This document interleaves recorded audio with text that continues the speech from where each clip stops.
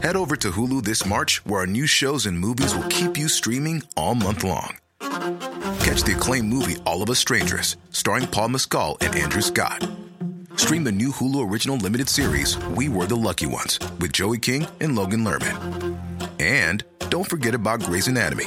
Every Grey's episode ever is now streaming on Hulu. So, what are you waiting for? Go stream something new on Hulu.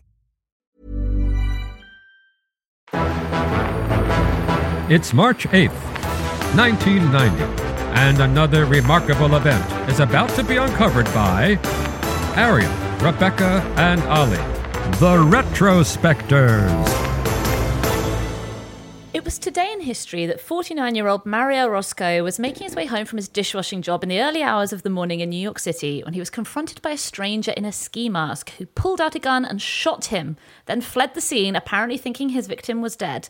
Instead, Roscoe, who by the way had a limp and walked with a cane, got up, completed his walk home, put some coffee on, and then called the police to report himself as the first victim of what would go on to be known as the copycat Zodiac. And unfortunately for the attempted murderer, Orozco was able to give a description of his assailant to the police as a 20-year-old man-ish, Hispanic-looking, and dressed entirely in black. And so, of course, here we're talking about not the Zodiac Killer, which is a name that many true crime fanatics might associate with an unidentified serial killer who operated in Northern California during the late 1960s and early 70s.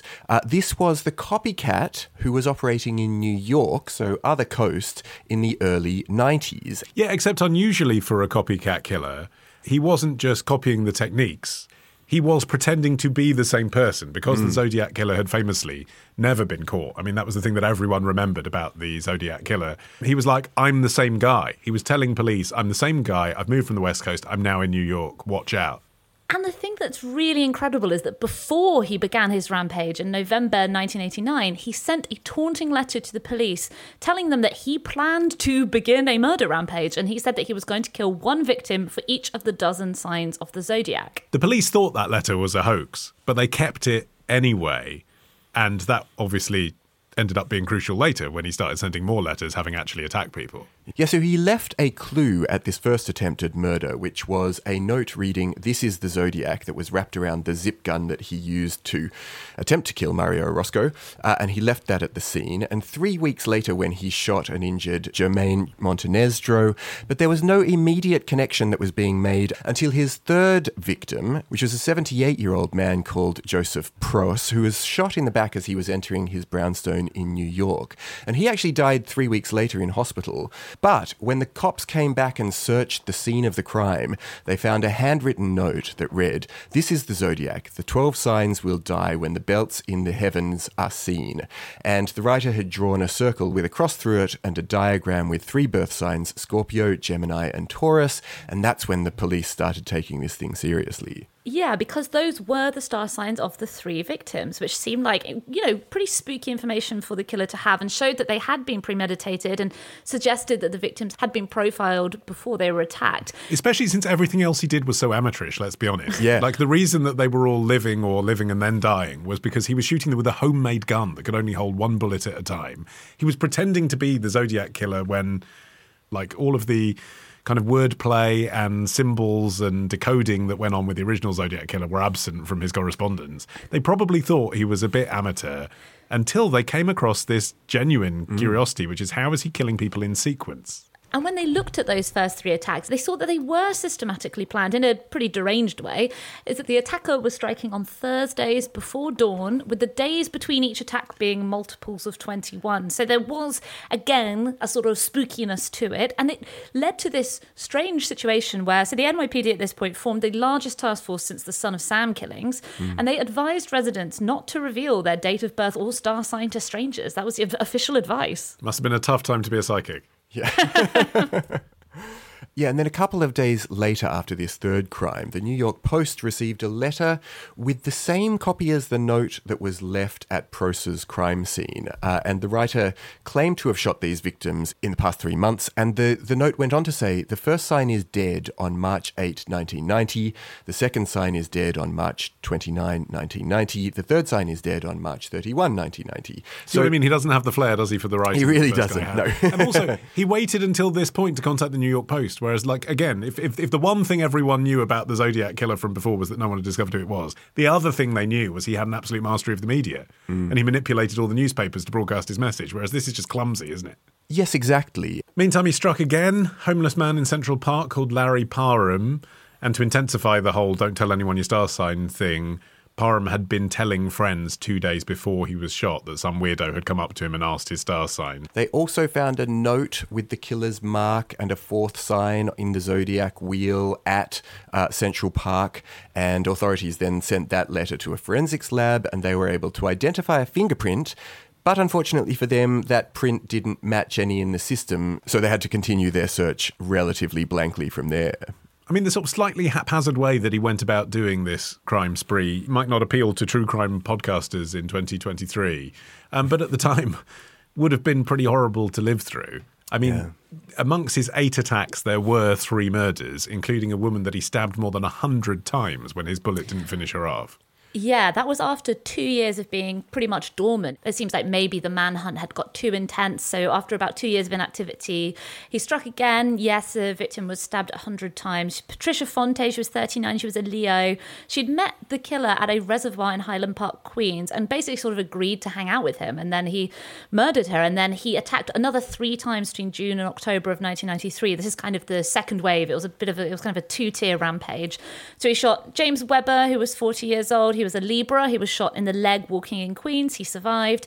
And then he shot John Diacone, a 47-year-old homeless mental patient, and he was a Virgo. He was shot at point blank range in the neck while walking in Queens. He died.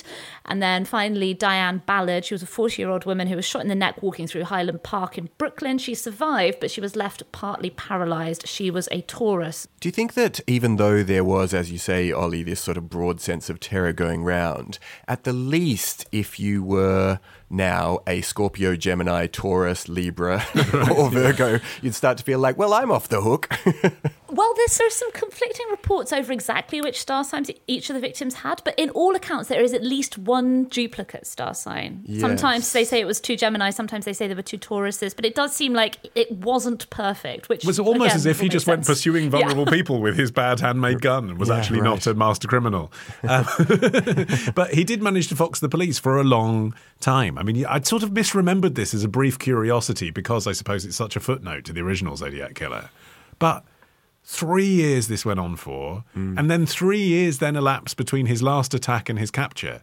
So what happened in 1996 was he, and the man it turned out was called Heriberto Seda, known as Eddie, was having an argument with his half-sister that ended up involving a weapon. And he engaged the police in a shootout. Yeah, there was no suggestion that he was at all close to being apprehended before this. No. You know, if it hadn't been for this incident, his half-sister was 17, her name was Gladys Reyes, and he shot her as she attempted to flee their apartment, which they shared with their mother, after he caught her there with her boyfriend. And it would turn out later that he not only was predictably obsessed with guns and astrology, he was also obsessed with the Bible. He liked to preach to random people, and he had this idea that his sister was hanging out with all of these evil people. And a history of rejection as well. Not only had he been expelled from school, he'd been not accepted to the army, he was a virgin. Yeah, and at the time when he was finally arrested, it looks like he was just, willing to give himself up, because in his handwritten statement about the incident, once he got down to the police precinct, at the bottom he signed his name along with a crosshair symbol with 3 subtle 7s around it, and that was what made detectives go, oh, hang on, right, this is the guy that we've been looking for. Yeah, and also then they were able to match his handwriting once they'd gone and compared it with the notes they'd been sent to the media and to police. And it turned out that police had actually narrowly missed a chance to catch him when he had been arrested in 1994 on a weapons possession charge. His fingerprints had been taken, but because the case was dismissed before they were sent away to be tested in the statewide lab in Albany, they were never compared with the state fingerprint ID database, which was routine at the time. And if those fingerprints had been sent, they would have found a match on the fingerprints they'd taken from the crime scenes. He seemed a bit confused in the trial, though. He spoke up in court at one point. "Yo, judge, hello, are you listening to me or what? I feel like I'm invisible. Get me out of here. I'm losing my mind. I don't know what's going on here." Nonetheless, after less than 5 hours of deliberation, the jury convicted him of 17 crimes, including murder, assault, and criminal possession of a weapon. And he was sentenced to 238 years in prison. Yeah, in the first trial, he was found guilty of 3 murders and 1 attempted murder and was sentenced to 83 years in prison. And at his second trial, he was given 152 years for 8 attempted murders, including the one of his sister and several police officers from the 1996 shootout. But he was voted most f***able perp by a group of journalists who covered his arrest. So, you know, there was a bright side. It wasn't all bad.